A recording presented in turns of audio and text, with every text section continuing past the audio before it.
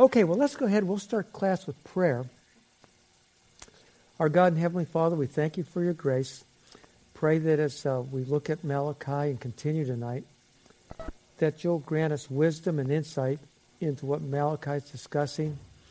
May we be able to see these things and apply it to our life and hopefully be good examples of what godly marriages should be. We pray this in Christ's name. Amen. Okay, we're going to be looking at start on page 36. Last week we got to paragraph A. But let me just review where we are. We're looking at Malachi chapter 2, and this is part of what we call that third disputation. Remember the disputation? You're trying to convince somebody that their position's wrong. So this is the third one. And the issue with with all 7 verses, is that Judah was unfaithful by violating God's expectations in marriage. We started out at the beginning of this unit. We saw that they had married idolaters, that is, those who did not serve the true and living God. And that was a problem. We started to look, I think we got to page 37, point 2. The Lord charges Judah with violating his covenant by practicing a virgin divorce. I believe we looked at paragraph A. And that's where we went through this thing about this manipulative crimes, extremes, and stuff like this. And then we were ready to look at the specifications. And that's point B. Notice there's a specification about the Lord's role as the enforcer of the marriage covenant. So let me get this turned around here. So I'll have a meeting of my notes in my Bible. I need my Bible, though. So we're, notice what verse 14 says. You ask. In fact, let's go back to get the context. Verse 13. Another thing you do, you flood the Lord's altar with tears. You weep and wail because he no longer looks with favor on your offerings or accepts them with pleasure from your hands. You ask, why is that the case? It is because the Lord is the witness between you and the wife of your youth. You have been unfaithful to her, though she is your partner, the wife of your marriage covenant. Now, with this specification, point 1, the people's question, we saw that. Number 2, the Lord rejects Israel's unrepentant sorrow because he is the enforcer of the covenant. Verse 14 presents a reason why God rejects disingenuous sorrow. Because some of the members of the covenant community had violated their vow to uphold their terms of the divinely given marriage covenant, the Lord will not accept pious worship. 3 aspects in verse 14 we want to look at, and we'll do a survey of the significance of the marriage covenant. That will give us some ideas as to why the Lord rejects the worship of these covenant violators. Notice, first of all, A, small letter A. This verse is set in a covenant context. Now, that's the key. Remember, Israel is part of a covenant community. That is, they were God's nation that he set apart. As members of that covenant community, they have obligations to God and to one another. So, I tried to explain last week, we really don't have an exact comparison with the church. See, the church is made up of all regenerate people, supposedly. So people join a church by profession of faith and baptism. Your church may be Bible, but you're still Baptistic. I do know that. I've got that right from the man's mouth. In fact, I trained him, come to think of it. So, anyway, if he's changed, let me know, because Dr. Combs and I are having lunch with him tomorrow, and I can go after him if you want. Unfortunately, he usually rises to the occasion. So, this is the covenant community. Covenant is also used at the end of verse 14 when he refers to a person's spouse as the wife of your marriage covenant. So it is a covenant context. Second, the violation in this context is being unfaithful.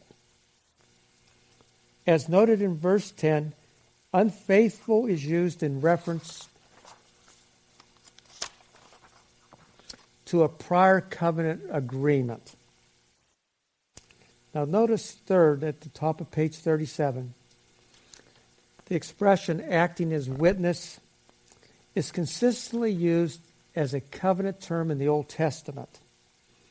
So my point is, this is a clear covenant context. Now if you'll notice in about the middle of my first paragraph, we saw here in verse 14, the Lord is witness between you and the wife of your youth. So notice the witness is the Lord. Now what's interesting with this term, we often think of a witness like in our court settings. This is different with Israel. The witness is a guarantor that the verdict, like in a covenant lawsuit, will be carried out. He's responsible to make sure it's carried out. See, in our country, it's completely different. You witness and you go home. In that day, that wasn't the case. That witness had the obligation to make sure the terms that had been reached were satisfied. So he'd be going after them. It's better to call him the enforcer. So, but what's interesting here, notice it's God who's the witness. He's the enforcer, which should be a scary thing. Remember what it says in the New Testament? And it's also said in the Old Testament. It's a fearful thing to fall into the hands of the living God. And I don't think in our culture we hear much about that. But friends, we need to keep in mind, it is always a fearful thing to fall into the hands of the living God. Remember, He is the one who damns people. That should put the fear of God in our heart. That should cause us all to have repentant attitudes. You know, I always tell my seminary students, you know, I continue the Christian life just like I began it. I repented and I believed. Today, I still repent and I still believe. I continue it the same way. Now notice, in marriage, as the context relates to here, there's always occasions for problems. You know, in August we'll be married 42 years. There's been many occasions for problems. I mean, that's just the nature of life. Two people can't live together without difficulties. You know, I remember my wife's older sister. She's from a family of 7. She's got 6 siblings. There's 6 girls in the family and 1 boy. I'll tell you what, I hate to have been in his shoes. But he's kind of a big guy, so he was more the defender of the family. But I remember her oldest sister, they visited us when we were first married. We lived in Chattanooga, Tennessee. And she and her husband, they were going on and on how they had the perfect marriage. They never had a disagreement. And they just made a big deal out of it. And so when my wife and I went to bed that night, I said, you know, somebody's giving and the other one's taking. And let me predict, they will be divorced. You know, I hate to say I was a prophet that night. 2 people who just one always gives the orders and the other one's just always submissive and lovey-dovey. That's not going to work. People aren't like that. We have disagreements. My wife and I, we still have disagreements. Fortunately, it's not as major as when we were younger. Once you throw kids and financial problems into the mix, it is much more dicey. And, we went through those years. Somehow we survived. But, there was one key. I mean, there's a lot of keys. But the one thing we resolved years ago, we don't let the sun go down on our wrath. If we've had a disagreement with each other, we make up before we go to bed. Now, I can't say that that's always been the case, but it has been a rule of thumb. But I would be lying if I said there wasn't a case when I didn't go to bed angry. But, we've really worked to avoid it. Well, see, that's how you maintain a healthy relationship. Because we do have vast differences of opinion. I can't help it that she's wrong. No, I'm kidding. If she was here, she would say, she can't help it that I'm wrong. Well, two individuals living together, that's the way we think. But that's when wisdom has got to prevail. I'm a depraved sinner saved by grace. I cannot always be right. It's impossible. It's impossible for my wife to always be right. Because a Christian family is made up of two sinners saved by grace who are growing in grace. And that's just the nature of the beast. So, to me, it's not that we haven't had many disagreements. We've had. But we do try to work it out before we go to bed at night. And I think that is a good thing to try to do. Now, it's good to go to bed repentant, though. You can work it out.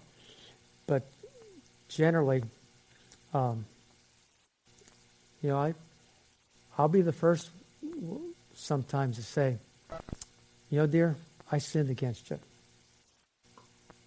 And I'll say, I've asked Christ to forgive me. Will you forgive me? And she'll do the same thing. But I notice we practiced that so long. My son Bob, he's the one I've described. He's on a gang squad in Scottsdale, Arizona. His wife told us the last time we were there, when they have a disagreement, Bob is usually the first one to reconcile. You know where he got that from? Watching his parents. Say they do catch some things.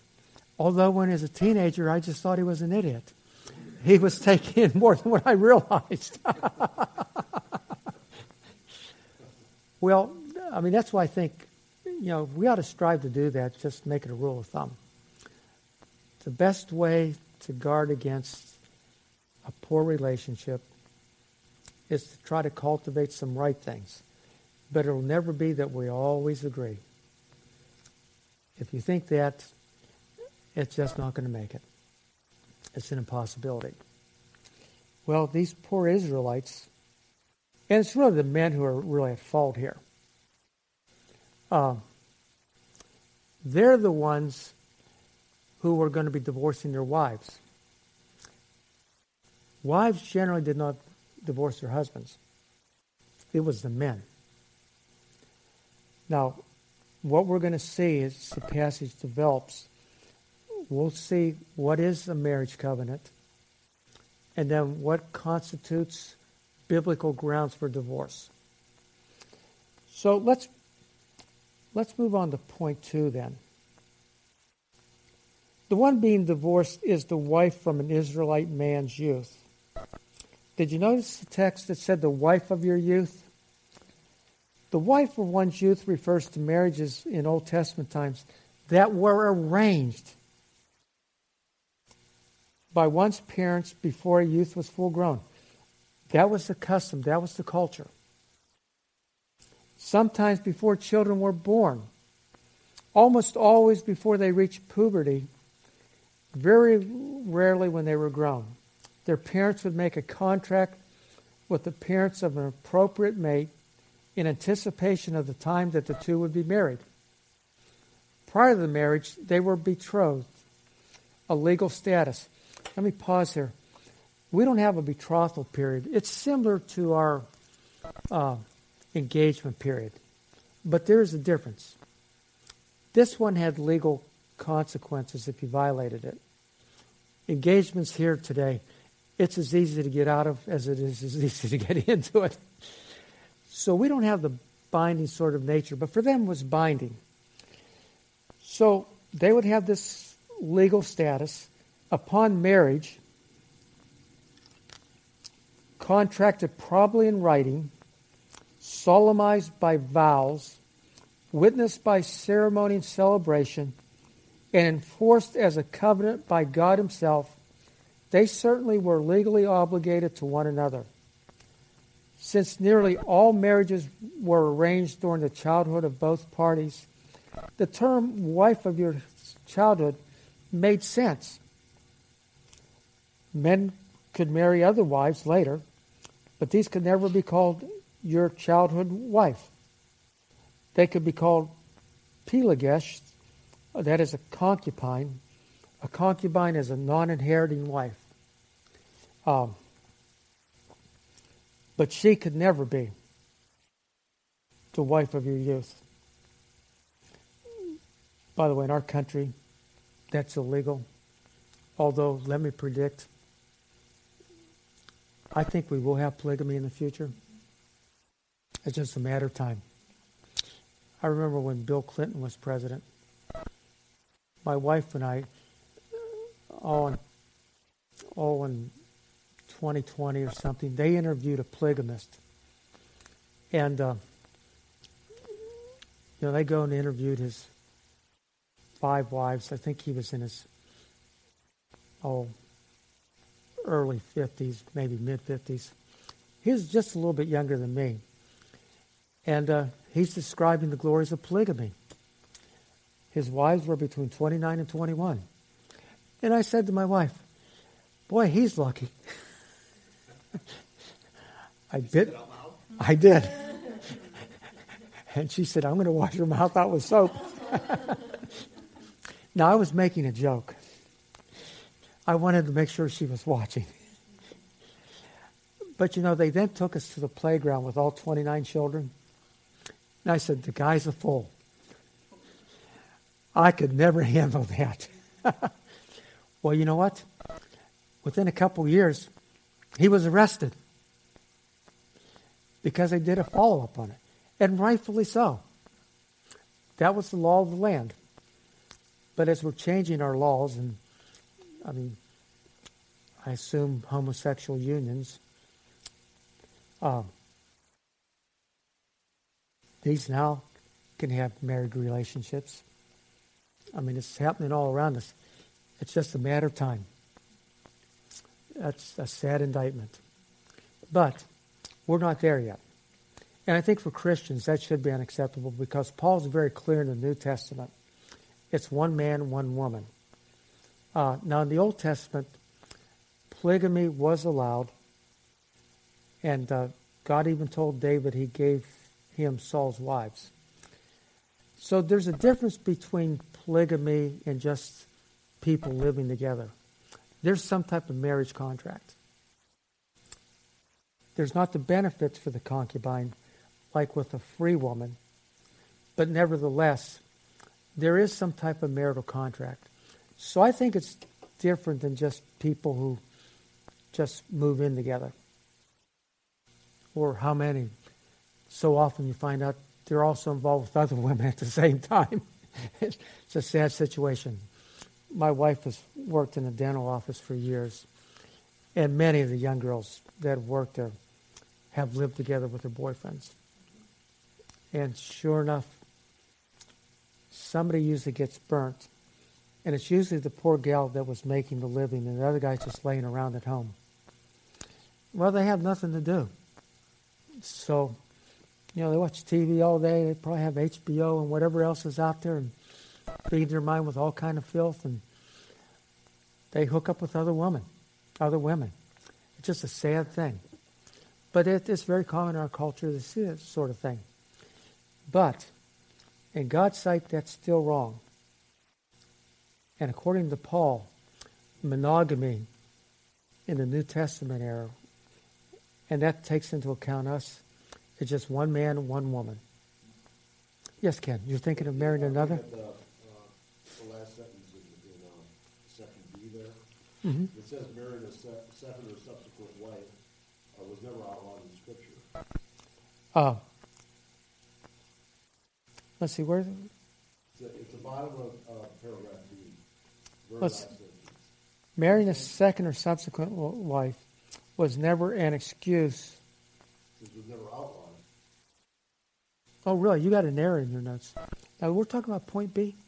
No, we're on page 39. Which is your 37. Your page is off at 38 or whatever. Okay, I'm on page 37. Paragraph starts off, the one being divorced is a wife from an Israelite's married to you. Is what we're talking. Okay, go down towards the end of the paragraph. Do you see Judges 19:1? Yeah. Or other wife, as in Deuteronomy? And then 1 Samuel 1:2. Okay, and then I have marrying a second or subsequent wife. Oh, polygamy was never outlawed. You're talking about what's in parentheses? Yes. Okay. Now, what was the question again? Well, right here it's saying that polygamy was never outlawed in Scripture. They got allowed it. It should be the Old Testament. Okay. I'm quoting Gordon Hugenberger, Okay. and in the context, he's referring to the Old Testament. Okay. So, honey, she followed me home. Is it going to work? No, it's not going to work. It's not going to work.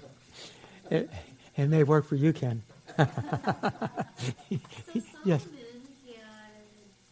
I know it's hard to fathom. 1,000. right. And God allowed, I can't even imagine how to keep them straight, but in the Old Testament, why did God allow that? Was it for the procreation? Well, I think in some cases that does help with procreation. But God still, I mean, Well, David he was polygamist. And God does say in 1 Samuel 12, he gave him Saul's wives. but God did not do that with Solomon because he was marrying idolaters. Well, I think in principle, he could still have had a polygamous marriages. Now, to me, the 1,000 wives is a bit excessive. So, I think he was just extreme. I mean, he really backslid away from the Lord, I think, until his final years of his life. But he was a well-known king, and harems were common with kings. However, he outdid them all. I mean, you don't hear of him usually with 1,000. You know, how many of his wives did he actually know? He couldn't have. I mean, this is too much. I mean, but they're all political in nature. And so, by the way, in harems, one of the problems with harems is the adultery that goes on. It is a major problem in harems. So you can imagine what went on in Solomon's harem. Although God still allowed it, I think even God would have said this is extreme. But they did have a marriage contract. But I don't, it's so confusing because he married outside of the community. Yes. Well, he married in disobedience. Yeah. But the laws of the land still allowed for polygamy. And he was following the laws of the land. Okay. But for marrying idolaters, that's what led him astray. Right. So that was wrong, and God definitely was not pleased with that. So on the account, with many of these wives being idolatrous, we do know clearly God was not pleased with that. So, go figure. I guess when you get that much power and that much influence, so that all the nations around them wanted to be aligned with them, and they're giving you their daughters, shows you their view of their daughters. I mean, seriously. Yeah. They were kind of weapons with safety and stuff like that. Nothing more, nothing less. And the truth of the matter is, women I hate to break it to you, but women were treated very shabbily. When I've gone to India, I can still see this with the women there. They always walk behind their wives, behind their husbands. Now, I notice with Daniel Kumar, his wife, he walks with his wife. So I do see a distinction with Christians. But the average Hindu, the wives are going to be walking behind their husbands. And so they're about like cattle, which is sad, because I do think that it violates Scripture. See, women are fellow image bearers, and they should never be treated like that. It's always been biblical Christianity, Judaism, as it developed, that are promoted better rights for women. Now, in Solomon's era, that wasn't the case. But as they would develop, that would improve. But at this point, it's not. I mean, it is sad that you could have so many wives. I doubt that very few of them were really actual believers. But I do think that he probably had a wife that he would love really. I think that's always been the case. Even in harems, there's one that's the favorite. And I do think that just shows we're better united as one man, one woman. But we cannot say that he had the ideal marriage. I would never say that. Furthermore, my wife would shoot me. I learned that one night. And I was only making a joke. I'm going to take my class. Yeah, that's right. That's scary, Ken. I don't want her in your class. But she did know I was joking. Because, I wouldn't want to have another wife or anything like that. I'm content with my wife. She is the wife of my youth. And our marriage wasn't arranged. We were just still pretty young. So, anyway, I'm trying to backtrack so nobody can hold that over me. I know which side my bread's buttered on. Okay, let's look then at this wife of your youth. That's further described as your partner, the wife of your marriage covenant. Verse 14 indicates that marriage is a covenant relationship. Furthermore, the immediate context of 2:14 suggests that the marriage covenant is related to the Mosaic covenant mentioned in 2:10. In 2:14, the covenant is related to the marriage, as the wife of your covenant indicates. Hugenberger defines covenant as an elected as opposed to natural relationship. By the way, natural would be like cousins or a sibling. It's an elected, chosen relationship of obligation established under divine sanction. Hugenberger's written the definitive book on marriage's covenant. That's why in the NIV, the ESV, the Holman Christian Standard Bible, they translate Malachi 2:16, something to the effect, the man who hates and divorces his wife. I should say the NIV 2011, because the research he did is irrefutable. So he's had a tremendous impact on Bible translations. So many of the modern ones are going along with that.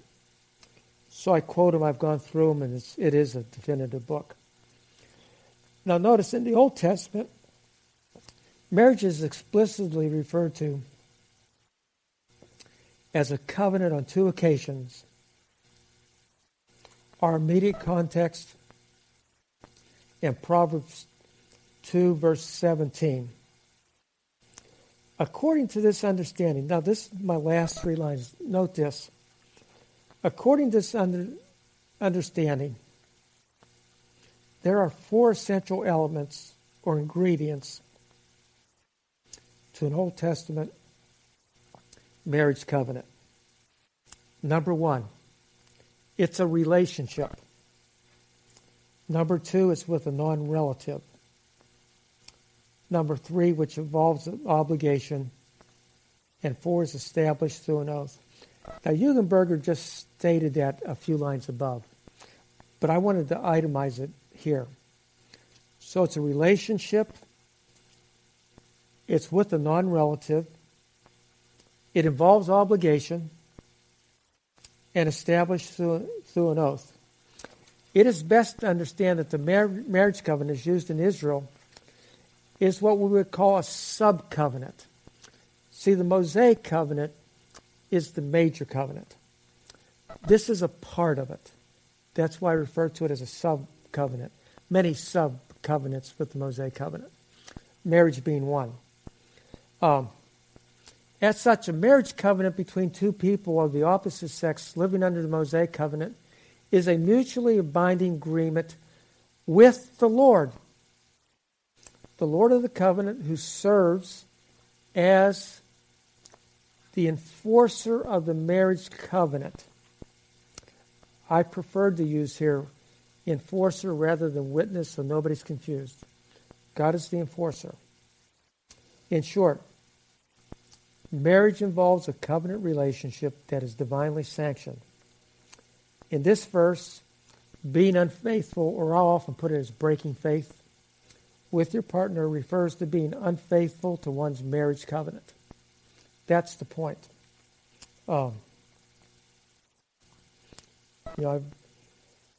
This is my relationship with God is my most important relationship in this life and the hereafter. The one that's under it is my marriage. My wife and I, we had real good friends when I taught in the South. And their house burnt down and they stayed with us, and they've come up to visit us and we visited them, and well, lo and behold, we moved north and I started to teach up here. About 5 years after we moved up here,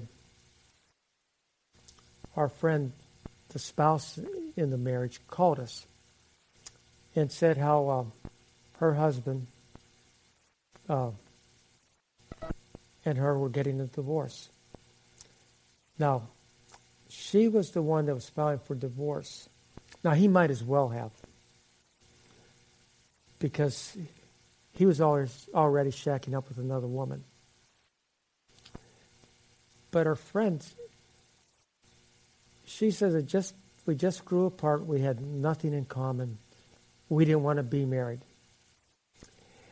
And I remember saying to her name was Nancy,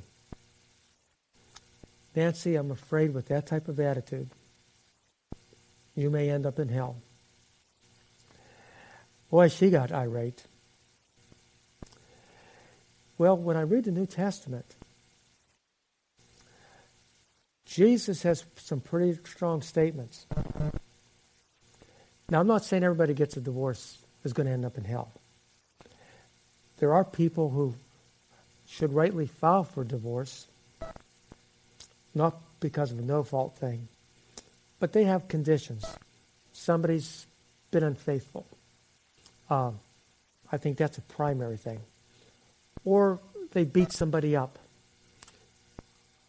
With my views on marriage and divorce, I think marital abuse, physical marital abuse, are grounds for divorce. That to me is different than just saying, we just learned we didn't like each other. And that was her grounds. That's why I told her that. I said, you claim to be a Christian. Now, I was trying to shock her into reality and hopefully move her to repentance. But the truth is, there is a chance somebody could run that case. And it's scary. Because if we harden our heart on our spouse, we will harden it towards God. That's the problem. So it will affect our spiritual relationship. Now, years later, someone may repent. So I can't say they're going to hell. I said to her, with that type of attitude, I think I said, you could go to hell. I didn't say she was. But what I wanted to do was challenge her attitudes. But her husband, he wanted to be married to this other woman. And so it was hopeless. What's sad? They taught at the Christian college I taught at. One of my colleagues. We started seminary in 1971 together. Knew him real well. So it was a shock. But people, Christian people, they change over time. And that's what we got to guard ourselves. Or we could change too. So, but I remember that was a real sobering thing. I mean, we knew this husband and wife really well. And it's tough when you see your friends go through it. Especially when they're they've reaped the whirlwind. That's, to me, one of the bigger problems. But anyway, she was not interested in what I had to say. So we just moved on and resolved we got to do what we think is biblically right. And that's all we can do. Is he still teaching? No. He had lost his job, which is good. I mean, at a Christian college, you should. So, and by the way, I'm not saying that all divorces are unbiblical. I cannot say that. But I would say no-fault divorces, and that's really what she was talking about. She wished she was living in Michigan at the time because they just could have got a divorce, but they were living in Tennessee. And so, they had to go through a more detailed process. Here, it would have been just simple. So, that's really what I was concerned about. So, there are biblical grounds, but before we get to that point, we really need to bolster our marriages. Well, let's look at point D. Well, Malachi's marriage covenant is a sub-covenant of the Mosaic covenant. Notice it is grounded in the creation ordinance for marriage. That's in Genesis 2, 18 to 25. Initially here, we'll look at the creation ordinance, followed by its relationship to the Mosaic covenant. In fact, let's turn back to Genesis 2, 18 to 25.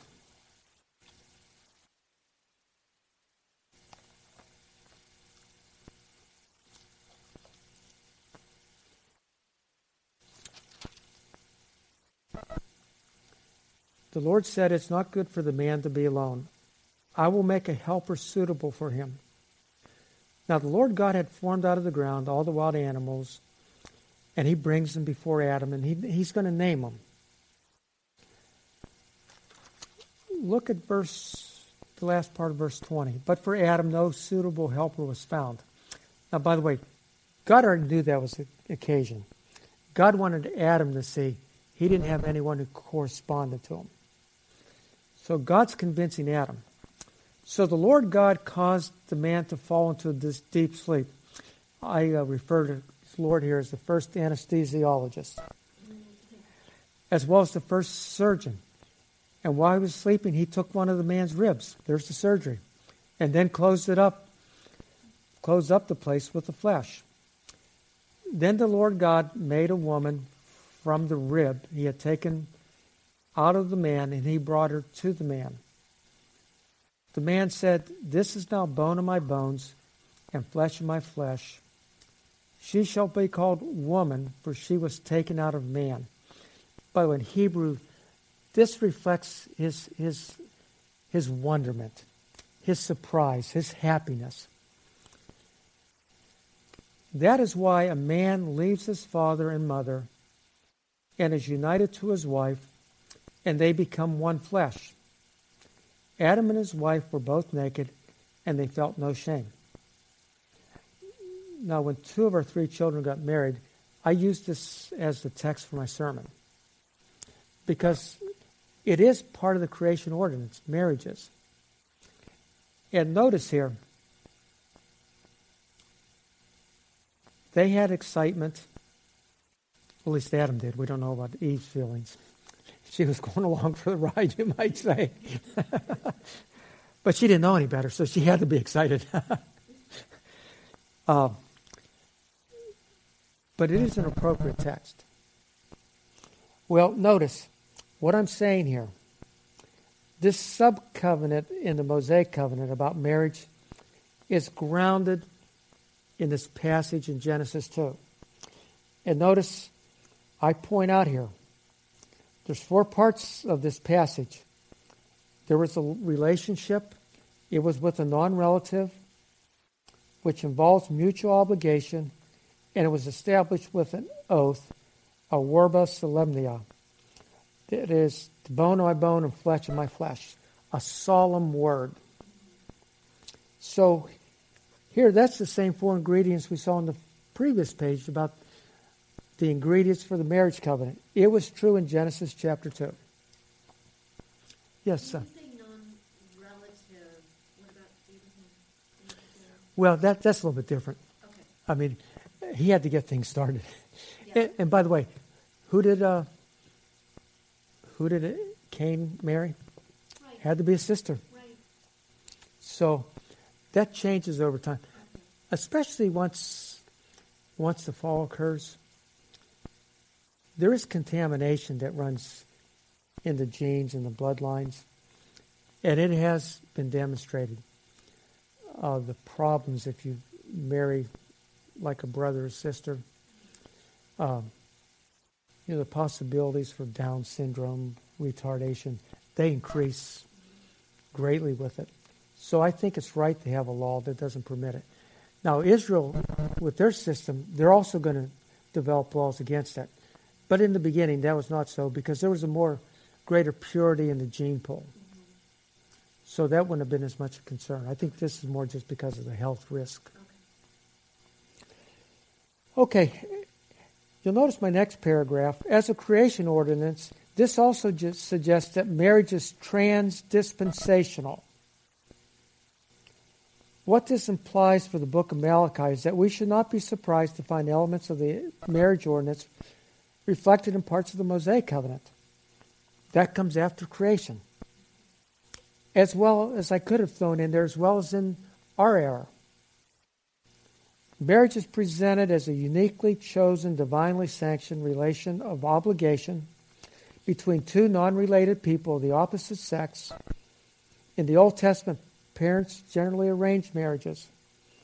With marriages under the law, families negotiated such arrangements.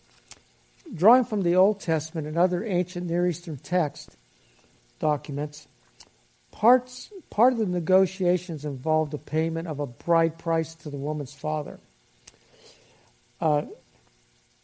Usually that was considered a significant amount. So, they're going to be giving something that might be equivalent to 3 to 6 months of our wages. May I say, that's a pretty steep price. But I would say, my daughter was worth it. But we didn't go that route.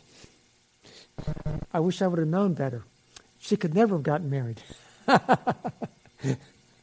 Well, I definitely would have had a wife problem on that one. Also, the woman's father gave her a dowry.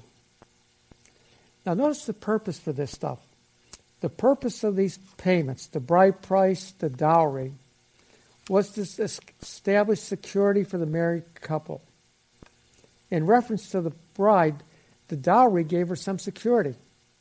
The dowry continued to belong to the bride, so if her husband died or divorced her, she had the money to live on.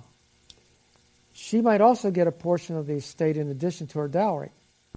The only exception to this was when the wife caused the divorce, and sometimes that did happen, but it was not the majority of the way.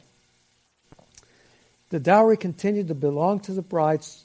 The only exception to this was when the wife divorced his wife. My next sentence. In some arrangements, the wife would get only half the dowry, in this case, if she was the divorcing partner. though usually she lost all rights to the dowry. Another significance of these payments was to ensure that the marriage was not taken lightly. And by the way, I think if we were giving that much, I don't think we'd take it lightly. I think maybe our engagement rings should be the equivalent of 3 to 6 months' salary. That seems a bit steep to me. I think all the guys would agree with that. That's right. My wife has a very small engagement ring. But nevertheless, I understand their point in doing that under the law. It would take care of the wife if anything happened. We have some examples of this in the Bible: Genesis 24:29, Ruth 3 and 4. All this suggests that this was a formal agreement between families. In addition, the Mosaic covenant had stipulations tied to marriage. For example, it was unlawful to marry a blood relative. The covenant also established that the marriage was between two people of the opposite sex, and it required marital faithfulness. Homosexuality and bestiality were prohibited in Leviticus 18. And I think the reason is obvious. With homosexual unions, you cannot procreate. And I even hate to mention bestiality. It's despicable. But, may I say, there's no children there either. I remember when I went to college, I worked in a steel mill. And you had some farmers that worked there. And they'd talk about this stuff. I was shocked. As I think I was about 20, 21. I just did not believe men could be so low. But they're out there. So that still goes on in our country. Yep. I mean, judging by my experience at the steel mill, I'd like to think that I don't like to think. I'd be dumb to think others don't try that, which is just hideous. But by the way, both homosexuality and this, they're abominations in God's sight. I can see why. In either case, I can't figure it out. It's the whole issue of homosexual unions. It's scary the effect this is going to have on the local church. And it will eventually affect us. Hopefully, God will somehow revive us. Hopefully, we vote in a different type of administration to slow it down. Because what I'm afraid for are my children and my grandchildren. That's what worries me more than anything. My children are married, and we thank God for that. But now we have grandchildren. It scares me to think of the world they're being raised in. So, we should pray for our elections. Now, you need to consider, too, we're always voting for the lesser two evils. Nobody's pure in this regard. The question is, who has the most morally pure platform? And I couch it that way because it's not going to be completely pure.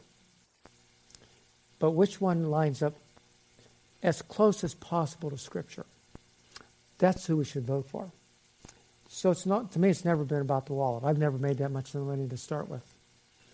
It's always been about the moral agenda. And we need to pray that, and hopefully we can inculcate it in other believers to do the same thing. Because the next elections are important. The 2014 election is very important.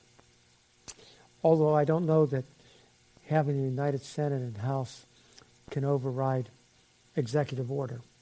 I don't think it can. So, I'm pretty sure it can't. So I think we're stuck with the executive orders. But we'll just have to live with it. He is our president. We need to respect the office. We don't have to agree with him. It is hard to respect the office, I have to admit. But nevertheless, I have to fight to do it.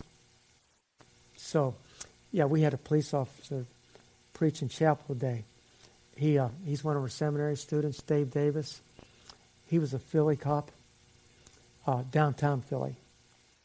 So my son Bob says, when you're downtown in big cities, that probably means he's bad of the bad. And he is. He's been working at the school. He's going to graduate from seminary. But a couple high school kids snuck up on him. And his reaction, they came up from behind. He decked both of them. Just quick reactions. Fortunately, he didn't pull out that knife. He says, it's not a switchblade, but this opens real quickly, and I can slit a throat very easily. So, anyway, he spoke on Romans 13. And he did remind us. And he is not an Obama supporter. He's opposed to his agendas. But he did say, because of that passage, some others, we do have to respect the leader. And he'd say even if he's in North Korea, he would have to there too. Because it was written during the Roman Empire. And the Caesars were merciless. They were wicked. So, in any event, I do have to admit it's tough. But hopefully we can curtail some of the things we see unfolding here. The extensive laws in Leviticus 18 about extensive interpersonal relationships and moral standards reflecting Yahweh's holiness indicate that marriage was between two non-relatives of the opposite sex. Furthermore, each partner involved in a marital contract had obligations to fulfill. Now notice, the stuff we're covering here, I would say this is what constitutes the marriage covenant. Each partner involved in a marital covenant had other obligations to fulfill. This included sexual faithfulness for both parties. The husband had certain obligations to satisfy the basic needs of his wife. For example, in Exodus 21:10-11, it establishes that a husband was obligated to provide for a slave wife certain basics of life: food, clothing, and marital rights. If these were denied, the slave wife was free to leave without any payment of money. A slave wife didn't have a dowry or bride price. So she just was set loose. She was free to remarry. But if she didn't, it would be a hard life for her.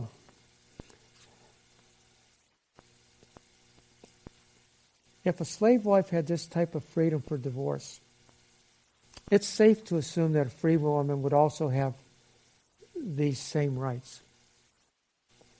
So, usually when we're talking about the New Testament, when somebody says there is a biblical divorce, they're usually talking about adultery or desertion by the unbelieving partner. Because of my views on the marriage covenant, I prefer to say a divorce will be biblical if it violates any of the terms of the marriage covenant. Not looking cross-eyed or anything like that. But, denying a wife food, clothing, marital rights, that's pretty serious. Well, that's constituted a divorce. So I would say, to me, the marriage covenant can be broken if somebody breaks the marriage contract. And it would have to be the serious things. So, but we can see what is involved in marriage. We got two people of the opposite sex. They marry, there's an oath. They have a vow they've taken before God. That constitutes the marriage covenant. Here we're filling in some details.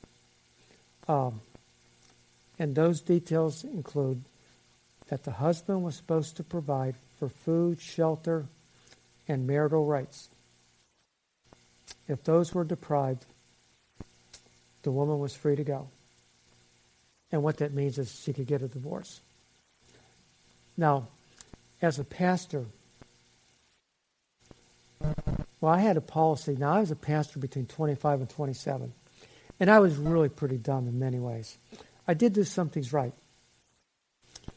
Before the church called me, the issue about marriage came up and divorce. In those days, I was opposed to divorce. But I said, if Scripture persuades me otherwise, my mind can be changed. But I did have a caution. I said, I will not marry anybody who's not a member of our church or somebody I know real well, and that they have hope for a Christian marriage. I can't tell you, the 3 years I was there, the number of people who wanted to get married who were not part of our church. The numbers of people, even back then, who were already having relationships. Well, I guarded myself. Now, I was young and naive, so it was by accident. What church would ever call a pastor who's 25 years of age? Well, they were crazy enough to call, and I was crazy enough to accept. But I learned a lot. But nevertheless, that was important. Well, we'll stop here. I guess in 2 weeks we'll pick this up. We'll finish it off probably in the first half hour. And then we'll move on to other portions.